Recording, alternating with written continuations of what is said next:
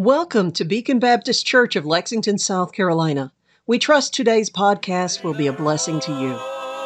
It's called up yonder when the roll is called up yonder when the roll is called up yonder when the roll is called up yonder.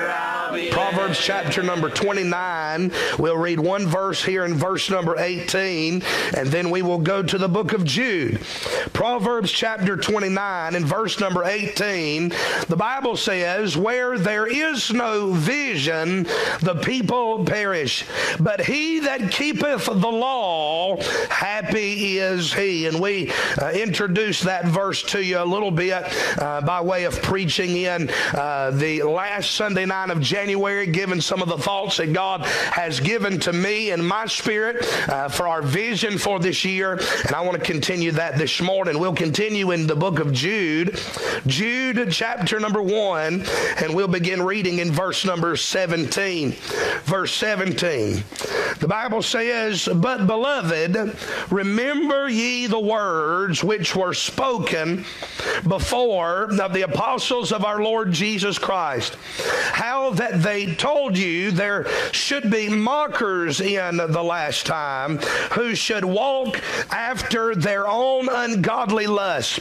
These be they who separate themselves, sensual, not having the Spirit." And there's much that I could say in these verses. The book of Jude is one of my favorite books to preach in. But let's look at verse number 20 before we get too bogged down in verses that I want to preach but are not necessarily my thoughts for this morning. Verse 20, the Bible says, "But ye, beloved," in other words, being contrasted with those that he just spoke about, the apostates, the false prophets, the false teachers that he just described, he says in verse 20, "But ye, beloved," you are to be different than them.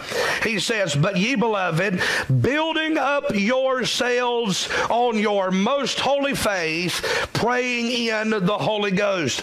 Keep yourselves in the love of God, looking for the mercy of our Lord Jesus Christ unto eternal life." And notice verse 22 and 23. We will hang our thoughts here for today and possibly even another day as we give you this second message in this series. But the Bible says, "And of some have compassion, making a difference, and others save with fear, pulling them out of the fire, hating even the garment spotted by the flesh." And I like verse 24 and 25. It makes it real easy to praise the Lord when we read these verses. He says, now the Bible here, Jude writing says, "Now unto him that is able."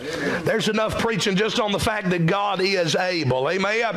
Now unto him. He's about to ascribe praise to one that is able. He said, "Now unto him that is able." What is he able to do? To keep you from falling. What else is he able to do? And to present you faultless. Amen. And if you're a sinner like me, you should say hallelujah. Praise God for that. Amen. I'm glad my God has the ability to present me faultless. Amen. I can't do that for me, and I can't do that for you, but aren't you glad? Hallelujah. God can do that for us. Amen. To present you faultless before the presence of his glory with exceeding joy, to the only wise God, our Savior. Amen. There's so much preaching here. Aren't you glad he's our Savior? Amen. Those of us that are saved, he's a Savior that you can claim. Amen. He's our Savior. The Bible said, "To the only wise God, our Savior, be glory and majesty, dominion and power." And I like this, both now and ever. Amen. You may be seated. Let's bow for a word of prayer. We'll get to the message that the Lord Lord would have for us today. Let's pray. Heavenly Father, we do come into your presence once again as thankfully and humbly as we know how. Thank you, Lord, for another day and another opportunity, God, that you give us to come into the house of God to meet with your people. Heavenly Father, I pray, dear God, in the name of Jesus, Lord, that you'd help us today. Lord, you know how much I need your help.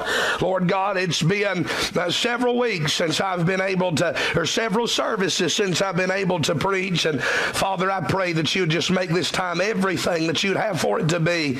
Lord, again, I say not only to this congregation, but Lord, I say, as I have done many times this week already, say thank you, Lord, for the men that have been faithfully standing in the pulpit with a King James Bible, rightly dividing the word of truth and helping this congregation and feeding them with the word of God while I haven't been able to be here. And Father, I pray, God, that you'd help me, Lord, to come along those wonderful messages by your men and preach a message that would be just as encouraging, just as biblically feeding, just as uplifting and strengthening, Lord, as the messages that they gave. Father, we just can't thank you enough for that. And Lord, I pray, God, that you'd help me, Lord, not to, Lord, to mess things up even now. Father, I pray that you'd forgive me of sin, empty me of self, fill me with your spirit. Use me, Lord, for your glory. Give me strength that I need to preach the word of God. Give me the ability, Lord, not only physically but spiritually to be your man in this pulpit, preaching the word of God. And Lord God, being endued with power, that I might not say might not say anything that would be of me, but only say those things that would be of you. Lord, these people don't need my words, but they need yours. And I pray, God, that you'd help me to rightly divide the word of truth and give them exactly that, your word, Lord, just as it is to be given. Father, we do pray if there's one here this morning that's not saved, I pray, God, they'd be born again before they leave. Heavenly Father, I pray if there is one here this morning that's backslid, they're saved, but they're backslid, not right with you, I pray, God, they'd get right before they leave. And Heavenly Father, I pray that you would just touch your people, meet every need, God, touch in every way that you see fit. And Father, we'll be careful to give you the praise, the honor, and the glory for that which you do. In the name that is above every name, in the name of Jesus Christ, I pray. Amen and amen. As I've already said, it's been a couple of weeks since I began to present to you a short series of messages beginning in the book of Proverbs, chapter number 29 and verse number 18, where in part the scripture says, where there is no vision, the people perish. And I've been trying to present the vision that God has put on my heart for our church this year. And of course, with everything going on, it's been pushed to the back burner a little bit. But at the same time, I do believe that God wants us to share these thoughts with you, and with God's help, we'll try to do that in these days. Amen. But if you can remember the last time we began, I've been preaching about, first thing we talked about was reaching in. I don't know if you remember that. There on the wall here we have, and I've had it in the bulletin every week since December of last year, about the vision that God has given me, and these three particular mission statements that I've tried to coin in a way where they'd be easy to remember, and those will make up the crux of three messages. Number one was reaching in. Vision, we saw, first was reaching in, and we looked through 1 Corinthians chapter number 12 and tried to lay out those thoughts about how you and I are to reach in to the ministry of the local church body, how God has given each of us attributes and abilities that while they are different from one another, they are beneficial, they are valuable, they are greatly needed in the work of Beacon Baptist Church. In this ministry, you have spiritual gifts that you must utilize to see this church be what it ought to be for God's glory. You have personal attributes, things, strengths that you are good at, that God has gifted you in, not just spiritually, but physically. Every person in this room has both abilities and attributes that God wants to use for His glory, and He doesn't just want to see you use it for His glory out and about, outside of the church. He wants to see you use those gifts and abilities in the ministry of your local church. Amen. And so that's reaching in. Each of us should do what 1 Corinthians 12 says and reach into the ministry of this church that we all call our place of worship, our home church. Amen. And so we should do that. And then this morning we want to talk about not just reaching in, but reaching out. Amen. And I think that's very important. And Jude here amplifies the idea of reaching out. And so we did see that the last time we were in this message, we talked about what in Proverbs 29:18, what a vision is. Amen. A vision is not just, amen, a vision is not just when you go to bed too late and you begin to have some kind of strangeness to your dreams. Amen.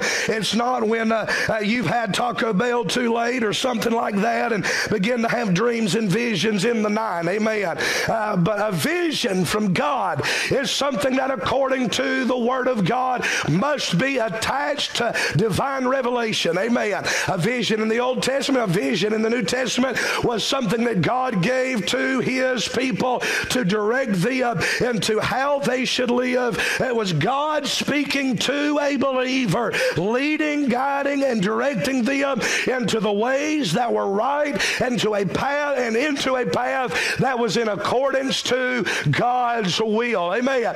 And so for us to have a true vision, to be a church, to be a Christian that has a vision, and those that don't have a vision, the Bible says those people perish. Amen. Their life goes without restraint. They dissolve to a place of ruin and destruction. Amen. And that verse, God lets us know that unless we live our life by the biblical direction, by the biblical leadership, by the biblical guidance of God and His Word, our life will come to fruitlessness. Amen. And I don't want that for my life as a Christian. I don't want that for your life as a child of God. And I definitely do not want that for our church and its ministry. Don't you want to be a part of a church that has a vision, has a Bible vision, has verses to claim, as God is leading through the Word of God as to how He would have for us as a church to take our next steps. Amen. And that's what God has done, and that's what I've been trying to do. And so the first of that was that 1 Corinthians 12, reaching in. The second was He is here in Jude chapter number 1, verse 17 through 25, and that is on reaching out. Amen. And so real quickly, let me just say some things before I get into the message about the book of Jude itself. This is, as I've already stated, is one of my favorite books in the Bible. I love it. It perfectly sets up the stage for the book of the Revelation. Amen.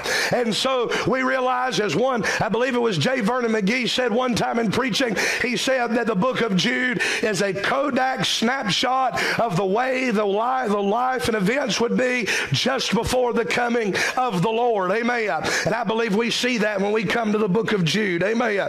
When we think about this verse and we think about the book of Jude in general, amen, we come to a book that is one of the Bible's shortest books. Amen. I think that's very obvious. Amen. It is the fifth shortest book of the Bible, trailing behind 3 John, that is the shortest, then 2 John, Philemon, and Obadiah. So we find that it's one of the shortest books of the Bible, but yet I think it packs a powerful scriptural punch. Amen. There's so much for us to learn as we come to this book. It is one of many New Testament books that has been called an epistle. It is a letter that is written from a Christian by the name of Jude that is living and writing this letter sometime in the middle part of the 1st century. And so when we come to this book, we realize that it was written by a man in verse 1 that goes by the name of Jude. He calls himself the servant of Jesus Christ and the brother of James. His audience is to them that are sanctified by God the Father and preserved in Jesus Christ and called. This is a group that in verse number 3 and in verse number 17 and in verse number 20 he coins the beloved. Amen. Those that are loved of God. And if you begin to think about what Jude says about his audience when he talks about that he's writing to those that are sanctified by God the Father, amen, that speaks of every born-again believer. And when he talks about those that have been preserved in Jesus Christ, he is speaking about every born-again believer, those that are safe in salvation, amen, preserved, kept safe in Jesus Christ, and those that are called, amen, those that are called unto salvation, amen, those that have heard the voice of the Spirit of God telling them to come and to drink of the water of life freely, telling them to come and be part of the family of God. It speaks to a Christian. And then talking about one greatly beloved of God that can have as their moniker one that is beloved of God, amen. That individual would be someone that has been saved by the grace of God. So Jude is a Christian and is writing a letter that Harold Wilmington said was the most general letter written in the New Testament. He said that this has such a broader reaching audience, amen, just to whoever is saved, that wherever you may be, you can apply these truths to your life, amen. So we find it as a general epistle written by a man named Jude. And so there are plenty of prevailing opinions as to who this Jude may be. And I'll be honest with you, the more you study it and the more you go down that rabbit hole, the harder it gets to pinpoint who this one may be. We know he's a servant of Jesus Christ, and we know he's a brother of James, amen. And but there are two different men that bear this name, and both had a brother named James, so it's very hard to pinpoint. My personal belief is that this is the man that is called by the name of Judas in Matthew chapter number 13 and verse 55, who not only had a brother named James, but amen, he also had a physical brother, amen, through his mother's side named Jesus, amen. I believe this is the Lord's brother. I believe he wrote it around AD 66 or so, just following the penning of Peter's second epistle. But that's neither here nor there, amen. But this book here, we do realize that it has a subject. It has a subject written to all Christians. Verse 3 tells us what the subject is, and that is that Jude is writing for every believer to earnestly contend for the faith, to earnestly be a defender of the faith once delivered to the saints, amen. And so we understand that. John Phillips called the book of Jude a very urgent little note of Scripture, amen. That there is urgency behind the words that he is writing to believers, amen. It is so urgent that verse number 3 said that Jude had planned to write a completely different letter on a completely different subject. He had purposed in his heart that he was going to write to them of the common salvation that all of those that are saved share, and the unity that is in Christ through a common salvation. But the Lord held up his plans and never let him write that book, and told him instead to write to them and to exhort them that they should earnestly contend for the faith once delivered to the saints, amen. So we realize the urgency of this letter written to believers, encouraging them to stand for truth in the midst of a growing number of false prophets in their midst. The reason for the change of message was because the Spirit of God realized that in their area, amen, there was a growing number of false prophets with false doctrine and false teachings about God, and in particular, damnable doctrines concerning salvation and teaching a works-based salvation. And so the Holy Spirit tapped Jude on the shoulder and said, I'm going to need you to write a letter about that. I'm going to need you to change your mind, writing this encouragement, writing this uplifting message about the commonality of a believer's salvation with other believers. I'm going to need you to write a rebuke of false prophets, to write a rebuke of false doctrine, and to write an exhortation to those that are saved and have believed right to keep standing in the midst of those who would want to cause them to compromise and to quit, amen. And so we find that is the scenario, that is the scene in which our verses are found in, amen. And I would say I believe that this message is just just as needful for us today. Amen. I believe that everywhere we look, there's a new false prophet. There's a new false teaching on every hand. Amen. And I will say this, those false teachings will, amen, if they have not already, make way for themselves in the house of God. Dr. Ed Maccabee used to tell us the things, told us about the day that God would allow us to become pastors. He said, boys, he said, those things that you will not preach against, those will be the things that will take your church over if you're not careful. We must rightly divide the word of truth. We must stand faithful. We must stand against sin, but yet we also must stand against apostasy. We must stand against false doctrine and false teaching, regardless of who it may offend, regardless of whether you just stepped on the toes of someone in your congregation that has an affinity for one of those false teachers. Amen. And they might like Kenneth Copeland, or they might like Joyce Meyer, or they might like Joel Osteen, or they might like some of the new guys coming on the scenes and even bringing their false doctrine in our independent Baptist churches. Amen. They may like those individuals and be very satisfied with them, but you've got to make sure, amen, to not be moved by the opinions of men. You must make sure that you are not moved, amen, by the admiration of men, and you must stand true. Amen. And so that is who Jude is speaking of. Amen. There are three groups of people that are identified in this book as being a group of note. Amen. Verse 1 through 7, we see the original group of note. That is Jude here. Amen. Jude tells some things that he is doing. Amen. And so the first 7 verses deals with Jude himself, what he has done and what he is doing with this letter. Then in verse number 8 through 19, we find the ominous group of note, not just the original, but the ominous group of note, the ones that are sly and seductive, the ones that are evil in their activity. That is these false prophets and apostates in verse number 8 through 19. And then we find what I'm calling the occupational group of note in verse 20 through 25, our text for this morning, and that is the contending Christian. Amen. I call it the occupational group of note because when he tells us in verse 20 through 25 is that in a world filled with false doctrine, in a world where there is false prophets on every hand, the child of God has an occupation. The child of God has a job to do. And he tells us in these verses what our job is to do. He tells us, let me just run through these things quickly because I want to pinpoint one of them. I don't have time to preach all of them. Amen. Before I started pastoring, and this may sound odd with the ministry that I had, but I preached through the book of Jude with our nursing home ministry. And I don't remember how many weeks it took, but it was several. And it grew. Those senior silver-haired saints in the nursing home grew during that study. Amen. And I got my first taste of preaching through a book, and it's a joy. Amen. So every time I come back to it, I have to try not to get bogged down. Amen. But look with me real quickly at verse number 17.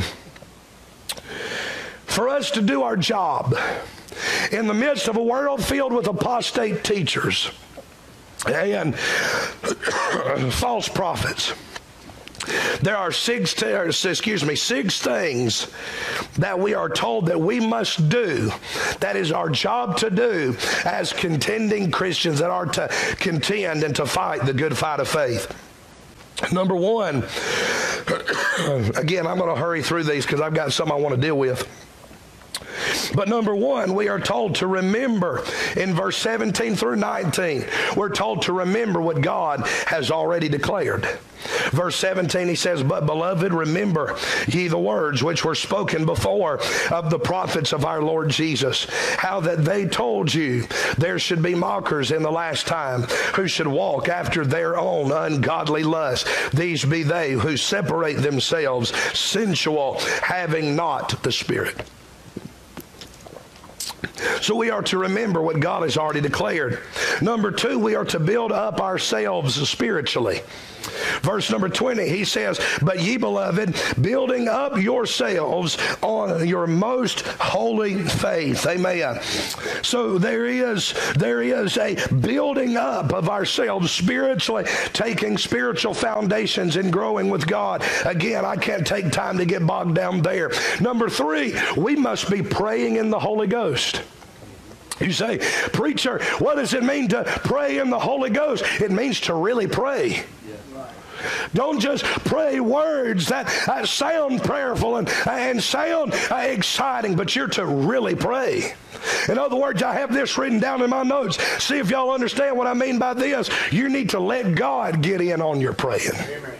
That's what it means to pray in the Holy Ghost. We must pray in the Holy Ghost. We must build up ourselves spiritually. We must remember what God has already declared unto us. Number 4, we must keep ourselves in the love, or if I can put it this way, in the favor of God. In other words, you need to live a life in which God is in love with everything that you're saying and doing. That's what it means. To keep yourself. I read where one writer said that you are to keep your life in a way where the sun of God's favor and God's pleasure will always be shining on your life. Keep yourselves in the love of God. This doesn't have to do with earning salvation, but making sure that God is in love with what you are doing with your life. Number 5, you're to look for the mercy. I personally believe that when he says looking for the mercy, I believe if you compare Scripture with Scripture, look for the mercy, must look for the Lord's coming. That's the second part of verse 21. But then sixthly, we are told that we are to rescue others with spiritual discernment. That's verse 22 and 23. Notice what the Bible says here. And of some have compassion, making a difference. And others save with fear, pulling them out of the fire, hating even the garment spotted by the flesh. I don't know if I'll get past the first part of verse 22 this morning, but I do want to say something that God has placed in my heart about our reaching out vision with the time that I have left this morning out of verse 22. Notice he says here, of course, we'll look at it again. He said, of some have compassion, making a difference. Now, I don't know about you, but most of the preaching that I have heard in my life concerning that phrase, making a difference, is always used in the sense of, I want to be someone that makes a difference in the life of someone else. I want to be a difference maker. I will say that it will happen if you do what this verse says, but that phrase, making a difference, that is not what verse 22 is telling us. This word difference here is a word that means making a distinction. That you are to make a difference in how you deal with other people. With how you, as we coined the message for this morning, reaching out, you don't reach out to everybody the same way. Yes, you reach out to, I'm telling you, this cage that I've put myself in is about to kill me. Amen. I want to be over there. Amen. But the difference that we're talking about here is it's not that we give a different message to different people. Amen. Aren't you glad? We don't have to have a message for this one and a message for that one and a message for one in this condition and one for a message in that condition. A message for one in this country and a message for one in another country. Aren't you glad we don't have to have another message? I will say this though, amen. While we do not need another message, we must utilize spiritual discernment, spiritual wisdom, spiritual distinction, the making of a difference between how we take the gospel message and how we reach someone with it. That's what he's saying here. In other words, he's saying, as you are remembering what God's told you to remember, as you are building up your spiritual life upon the most holy foundation, as you are serving me and living for me by praying in the Holy Ghost, by keeping your eyes on the sky, looking for the blessed hope, looking for the day, amen, where Christ, amen, lets us see the ultimate mercy and takes us into eternal life with him, while you are being mindful of those things, amen, while you're doing all of that, everywhere you go, there will be some that'll come into your path. Some. You see that in the Bible? And of some. In other words, what he means when he says of some, it simply means not everybody. You can't paint with a broad brush. Amen. You cannot deal with everybody the same way. People have different personalities. People have different life experiences. People are in different places that make them more open or more hardened to a presentation of the gospel than others. If you go, and I think Brother Lewis can share this, if you try to reach that man, amen, behind the prison cell the same way you do a church kid, amen, if he tries to reach the prisoner the same way that right now I'm witnessing to my children, amen, at 5 years old, 2 years old, amen, you can't do it the same way. You've got to have a certain level of tenderness with some.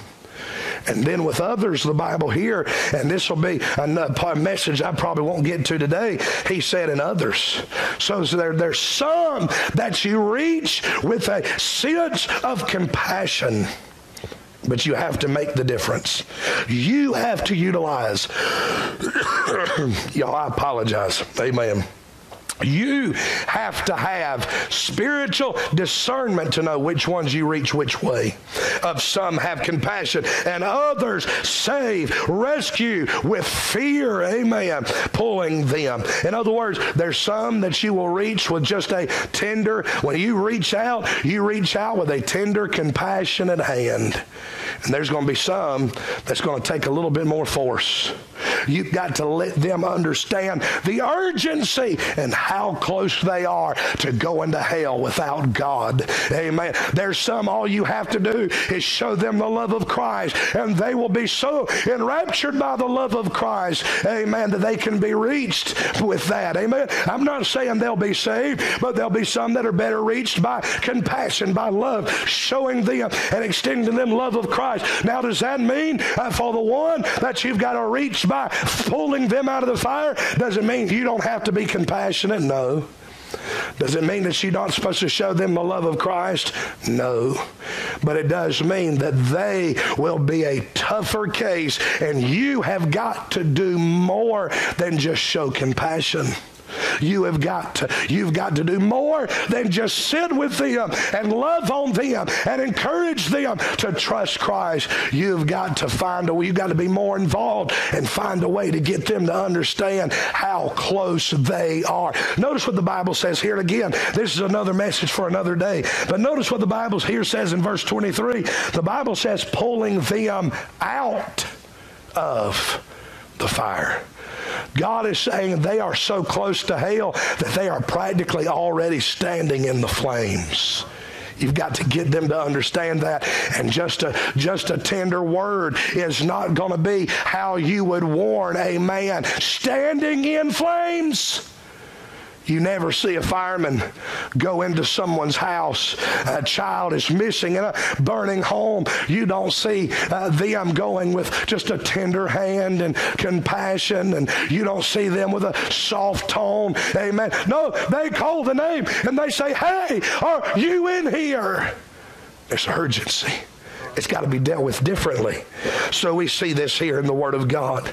Amen. I believe, amen, that the Bible here is teaching us, amen, that God's desire is that His people be a outreaching kind of people. Amen. I believe that He is telling us, amen, that He wants you and I to be compassionately reaching out, amen, to those, amen, that God puts in our path as we are already living and ministering for Him in a world to where false prophets want them to be converted to their ways, to their doctrine, to their cause, to where there has been people assigned by the devil to try to win people over to a lie. There's got to be someone that is willing to do what it takes to reach out to people, not with a lie like the false prophets are, but to reach out to them with the truth, with the answer, amen, that can save them, to not try to deceive them, but to try to help them and to reach them for the cause of Christ. As I've already said, there is no formula for reaching out to a lost and dying world. You can have a plan as good as the one that Dr. Wood presented to us several weeks ago, back as we began the year in January. I mean, I'm telling you, Dr. Wood is a man that literally has everything. Just about everything in a man's life is just laid out just as smooth and detail-oriented person, and he's got his plan where and I've seen it work. I've been with him as he's won people to the Lord. Amen. You can have a plan with as much thought and with as much ease to be followed as his plan, but if you don't have spiritual discernment, it will not work. That was one of the things Dr. Wood told us in the Soul Winning Seminar. You can have this plan, but if all you do is have the plan, it won't help you at all if you don't go with the Spirit of God. You've got to have spiritual discernment. You've got to have the Spirit of God leading and helping along the way to see a soul won to Christ. Amen. But you can have a plan that good, and a plan will still be just a plan if you do not have the Spirit of God leading in it. If you do not have spiritual discernment, even if you have a plan, you won't know how to use it. Amen. I'm telling you today, as we minister to people, whether they be steeped in religion, amen, whether they are deceived by false religion and false teachings and false doctrine, or they're just simply lost, living their lives according to the dictates of their depraved heart and their depraved conscience, amen, those that have no concern for God or the things of God, if all you've got is a plan, it won't help them at all. You can have the best of plans and it won't help.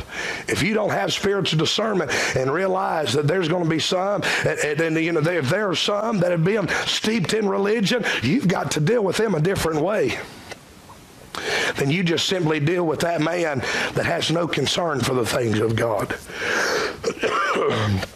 We see this here in the Bible. God gives us a call here to be spiritually discerning in our outreach.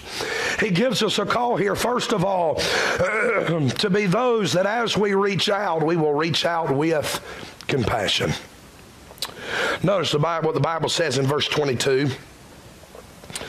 The Bible says, and of some have compassion. Those some that you're going to reach with compassion, you make sure you show them compassion. Have compassion on them. Make the difference. This is one that needs compassion. Let me lead them with compassion. The word compassion, according to Webster's 1828 dictionary, it means to suffer with another, to suffer with somebody else. He said it is a painful sympathy. In other words, you sympathize with them and you feel pain because of what you see them in, the situation that they're in. It is a sensation of sorrow that, according to Webster, is excited or brought to the forefront by distress or the misfortunes of another. It literally means to be pitiful, to have pity on someone else. The Bible here is telling us that we, as God's people, must be willing to have compassion on others. Let me ask you this morning, how's your compassion? Say, preacher, I don't know if I have ever seen someone in a particular situation, whether it is a lost soul on their way to hell, whether it's a lost sinner living out in sin, or just oblivious to anything that has to do with God, whether it's someone bound by false religion and just steeped in a way that they're being devout all the way to hell, or whether you're concerned about someone that is saved and someone that is living in sin, and you see, as Proverbs said, their life perishing before your eyes. And there are many in our churches that do not know what it is to be bothered by that.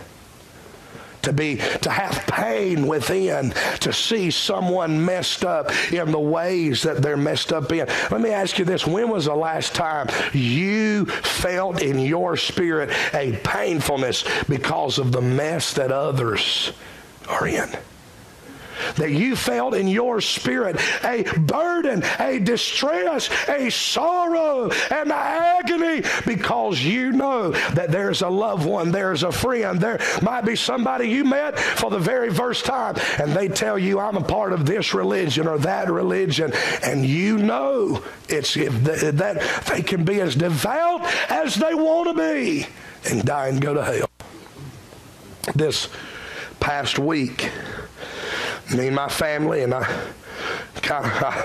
hate how the news was spread to my wife, but my wife's grandmother on her mom's side, on her dad's side, died.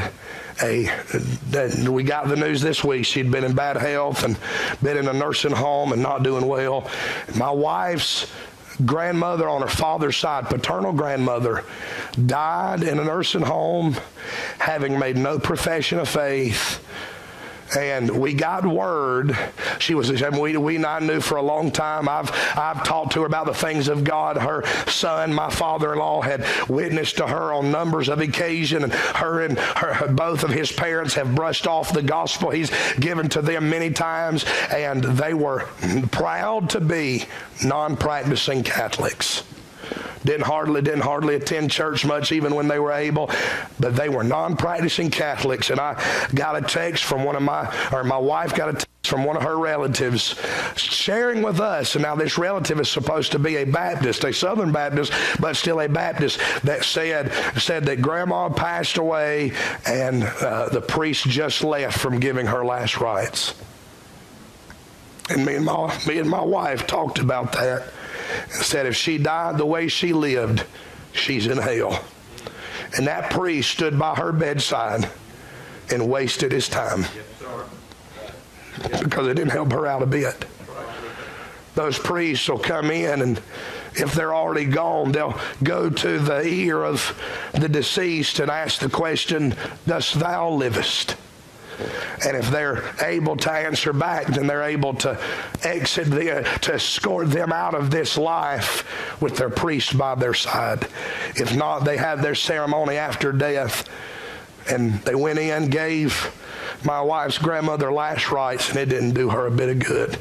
If she didn't know Jesus as her Savior, I will never see her again, except for at the great white throne. And my bride will never see her again. We'll never spend eternity together. And it's because she died with a firm grip of a false religion upon her. I'm telling you, when I meet people and they tell me I'm a member of the Church of Jesus Christ of Latter-day Saints, I'm a Mormon, it breaks my heart. Because that won't get them into heaven. When I have people show up to my doorstep and not a whole lot since COVID, but show up to the doorstep and say, I'm a Jehovah's Witness and I want to share with you some of our Watchtower literature. And to hear them reject the gospel when I try to give it to them, it breaks my heart, preacher. To know that what they're spending their life peddling ain't helping them a bit.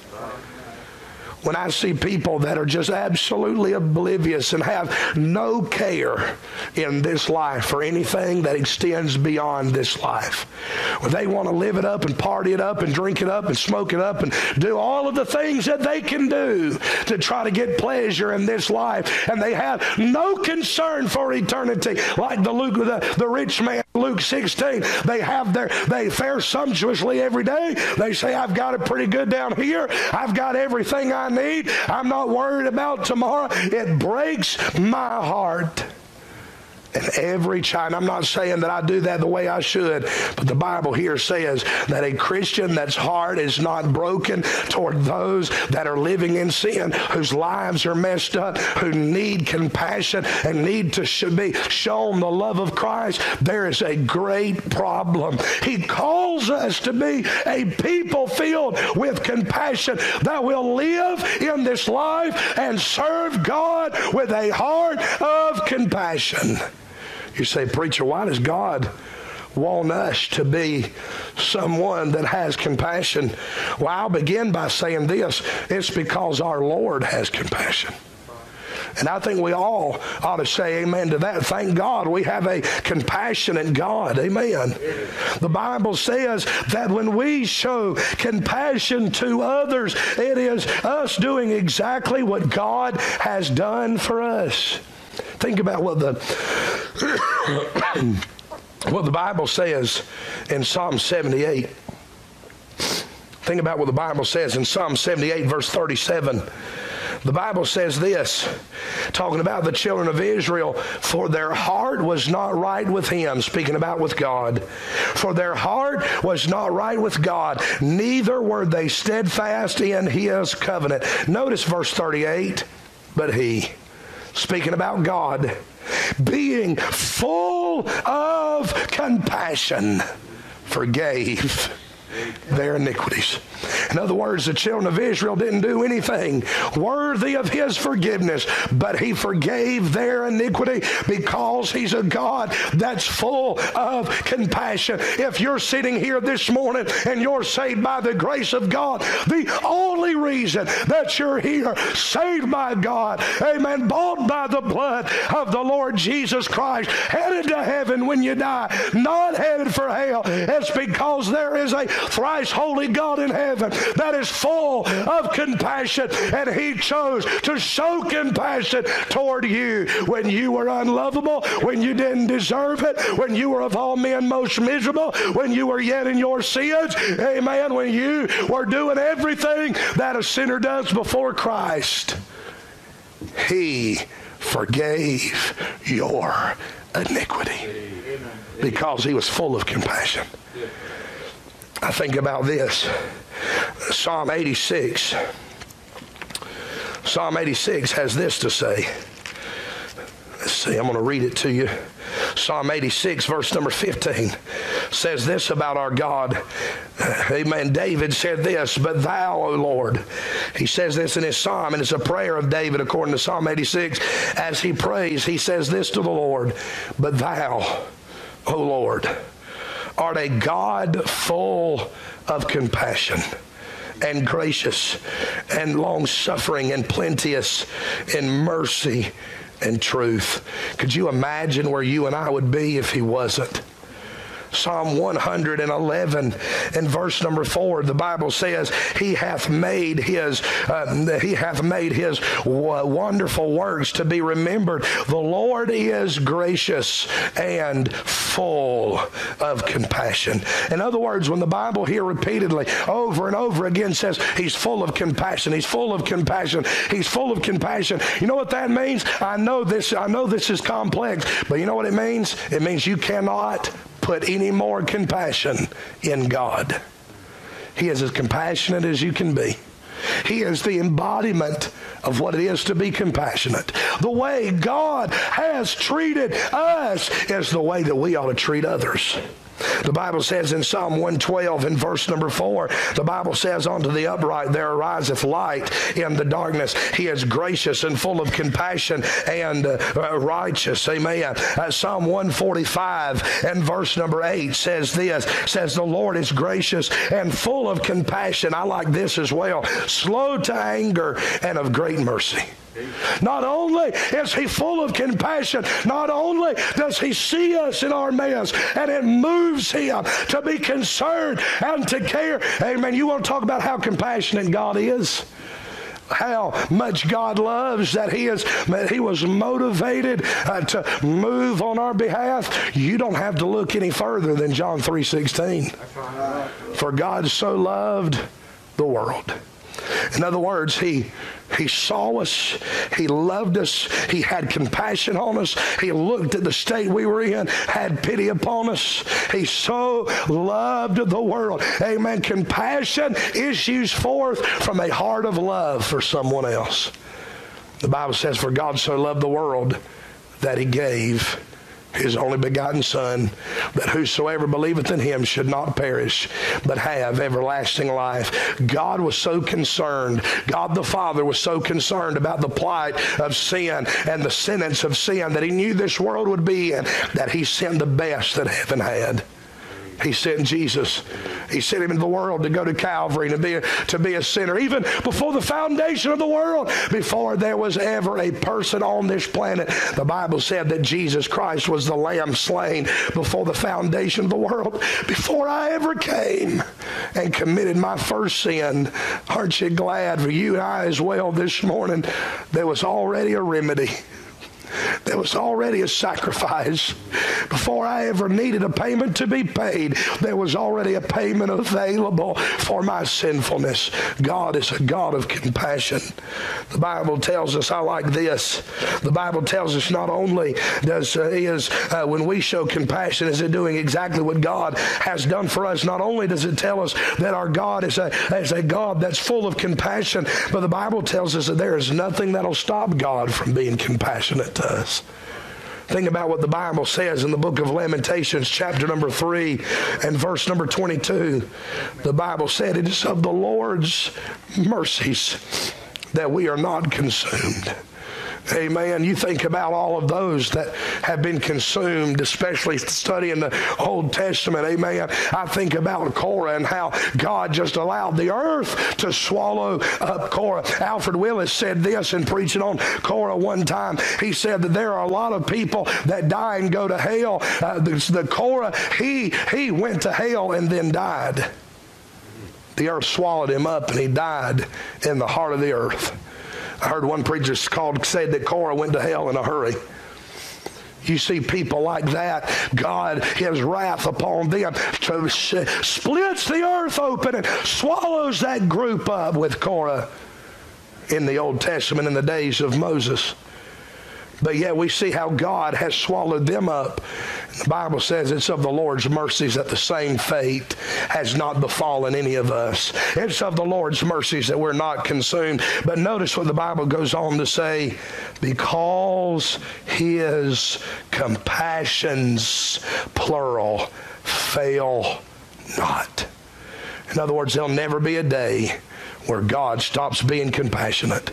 There'll never be a day where God stops caring about us. Amen. I could go on. Jesus says, as God manifest in the flesh, ministered in the days of his earthly ministry with compassion. Matthew 9:36, Matthew 14:14, Matthew 15:32, Matthew 20:34, Mark chapter number 1, verse 41, Mark chapter number 5, verse number 19, among many others, tell us that Jesus was a minister that ministered with compassion, that he saw the multitudes and had compassion on them as a sheep without a shepherd. He had compassion on those that he saw that were physically infirmed in body and healed them because he cared about their plight, and he healed them and removed the sickness that was making them so painfully sorrow-filled. The Bible goes on and on. As a Christian, we are to be those that will reach out in compassion. We are to be a lifeline. We are to be a lifeline of rescuing those that are lost and undone without God. Amen. We are to be that lifeline that have our hands extended to those that are lost and undone without God, that are going the way of the world, and we are to extend it to them with great care and great concern for the plight that they find themselves in. It is heartbreaking to see so many Christians who just simply do not seem to care that there are people all around us that are headed for hell. And very few, if any, have reached out to them to offer the rescuing that they need. Again, I ask you, and I'm going to have to be done here this morning, how is your concern? Are you a Christian that carries in your breast a heart filled with concern for others, for those that are lost, for those that are headed down the wrong path in life, those that need God desperately in their life? Are you someone that reaches out because your heart is filled with concern? Are you someone that reaches out with a heart of compassion? How is your heart of compassion today? We all walk about, we live our lives, and many will live their lives without the compassion that they should. Many, maybe even in this room, and I would say that we've all have been guilty of that in days gone by. Compassion means that you care. And it means that it hurts you to see the mess that people are in. When people are bound, as I've said, in false religion, it should pain us. When people simply have no concern for God, it should pain us. When people are struggling with doubt or simply put their life of sin over salvation, it should pain us to see people choose the world over choosing the God of this world. If you've truly been born again and you know what it is to have been rescued yourself, you should have a heart filled with concern and pity for those who are still where you and I used to be. If you consider where you used to be and how helpless and how hopeless you are without Christ, it should cause you to never want to see anybody else be in that position. If you know how it feels to live in this life, even as a Christian, but your heart's cold and distant from the Lord, if you know what that's like, you should never want that for anybody else. Let me ask you, what are you doing to reach out to those that are in the same condition? Thank you for making us part of your day. We would love to hear from you. Please find us on Facebook or at our website, bbclexington.com. When the roll is called up,